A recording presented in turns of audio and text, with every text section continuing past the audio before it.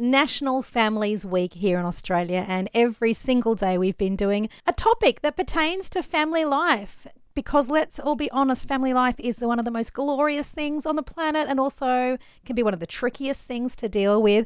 And so today we're going to talk about an issue that every single family deals with, has dealt with, or will deal with. And that is the topic of anxiety in both adults and children. And I tell you what, I think I could be a professional speaker on this because I've battled it. But we're going to actually get a real professional in. Dr. Jodie Richardson is an expert on anxiety. She spent 25 years in the field of health. She's got books about it, podcasts about it. She is a glorious human and she joins us in the studio. Good morning, Dr. Jodie. Good morning. Thank you for having me. This is a big, huge topic. There's so much we could do. Well, you do an entire podcast about anxiety. But this morning, we just want to narrow it down to talking about families and anxiety because it can cause a lot of problems in families if it's left unattended, right? It really can. It's so contagious. It's something that can come from a parent to a child, and a child will pick up on it if a parent is feeling stressed. They just sense it and then they start to pick up on that, and that affects the way they think and feel. But equally, when our kids are stressed and anxious or really nervous about something, we pick up on it. And when we've got that awareness of how it can transfer from one person to another, we're in a better position to be able to do something about it. For me, Jodie, it's like the chicken before the egg or the egg after the chicken.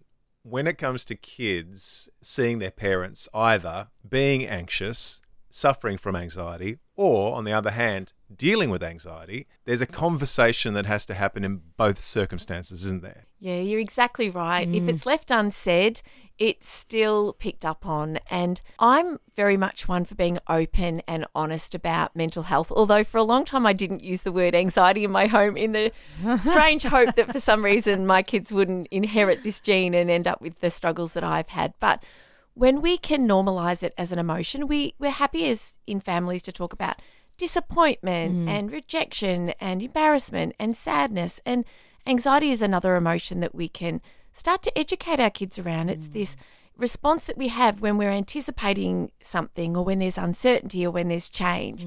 And it's very normal and it comes and goes and it shows we care about things. But for some people, it becomes a problem. And for someone like me who lives with an anxiety disorder, and Lucy, you've been really open about yours as well, I think that we do our kids a great service if we can talk about it, educate them around it, and let them know that, look, this is something that I live with. This is what happens. This is how I manage it.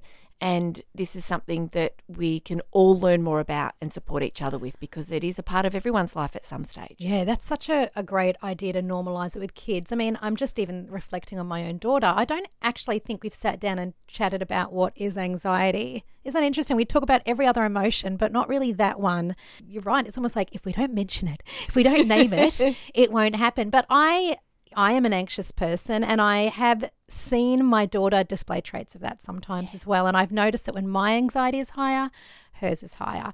Or when I come out and it's like I was thinking recently, the time had gotten away from me and we had to leave to go somewhere. And I came out of the room at this late stage of anxiety going, we're going to be late. And I was right up at 10. And my little daughter who'd just been chilling, she just went to 10 straight away too and burst into tears. I was like, what? And she's crying. And then I realised, I was like, why? What did you do? I didn't help the situation at all. I should have just come out calm and gone, hey, we just got to get moving. But I saw, it's like looking in a mirror, watching her burst into tears. And I instantly knew that it was just me that had caused that moment, that my level of anxiety just triggered something in her. So it's something I'm really, really well aware of. But what tips would you give? Look, it's going to happen. We need to forgive ourselves and move on and learn for the next time. But what tips would you give parents to help them come down into a more calmer state of mind when dealing with kids? Because kids trigger us. They do. And then we trigger them. Yes. And it's a circle of triggering. It is. I think 3 quick things.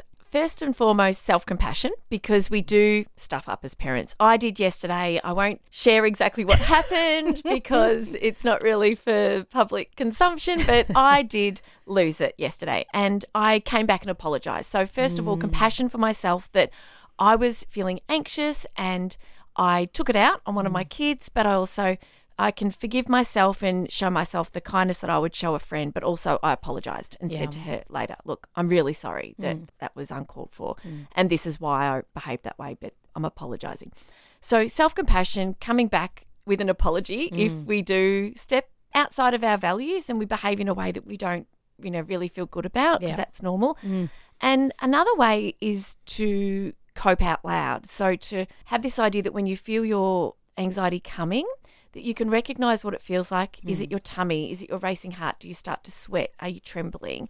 Recognise when it's coming and cope out loud by saying, I'm feeling anxious right now, so I'm going to take control of my breathing, or I'm going to go and run around outside with the dog, or sharing with your kids, this is what's happening for me and this is what I'm doing about it. Not only shows them that, look, mum or dad is going through something, but this is how mum and dad is dealing with it in a really healthy way. So that's a real learning curve for them as well. I love that. As a parent, Jodie, and an expert in the field, I think you could speak into this as well, because we had parents that were perfect. They'd been to parenting university. Every decision they made was the right decision. Don't question it. They showed very little emotion. These days, my kids know I'm a complete dumpster fire sometimes.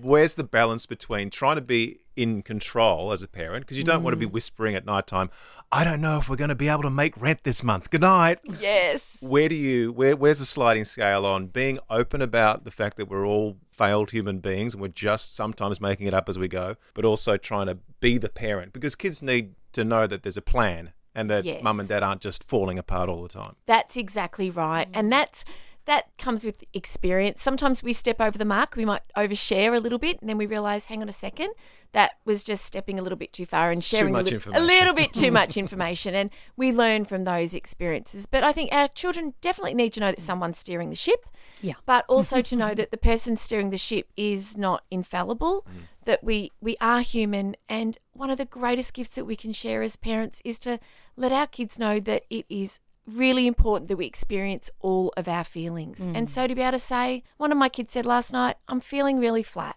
And I said, that's okay. It's okay. We have all sorts of feelings all the time. It's not the norm to be happy all the time. And if they can see that we can model that we can experience how we feel, and we put strategies into place that can help us to move through our feelings, model that for our kids, I think that that's role modelling, and helping our kids be comfortable experiencing even the feelings they don't like is really powerful. So important. I mean, we are on this earth for such a short time, really. We're but a breath in the wind, and the whole gamut of emotions is actually a beautiful thing. We can step back and go, what a privilege it is sometimes to feel sadness. How incredible that when we're having anxiety, it's actually your brain trying to help warn you or freak you out, because this is what we're doing. Our bodies are extraordinary things, and it is important, you're right, to teach kids that all these things are all normal, they're all okay, and you just move through them. Dr. Jodie, we love you. Thank you so much for reminding us that these kind of things are, anxiety is not a bad word. It's not a dirty word. It is just something that we can move through, and that's very, very normal. We appreciate your time on National Families Week. Thank you. Thanks for having me.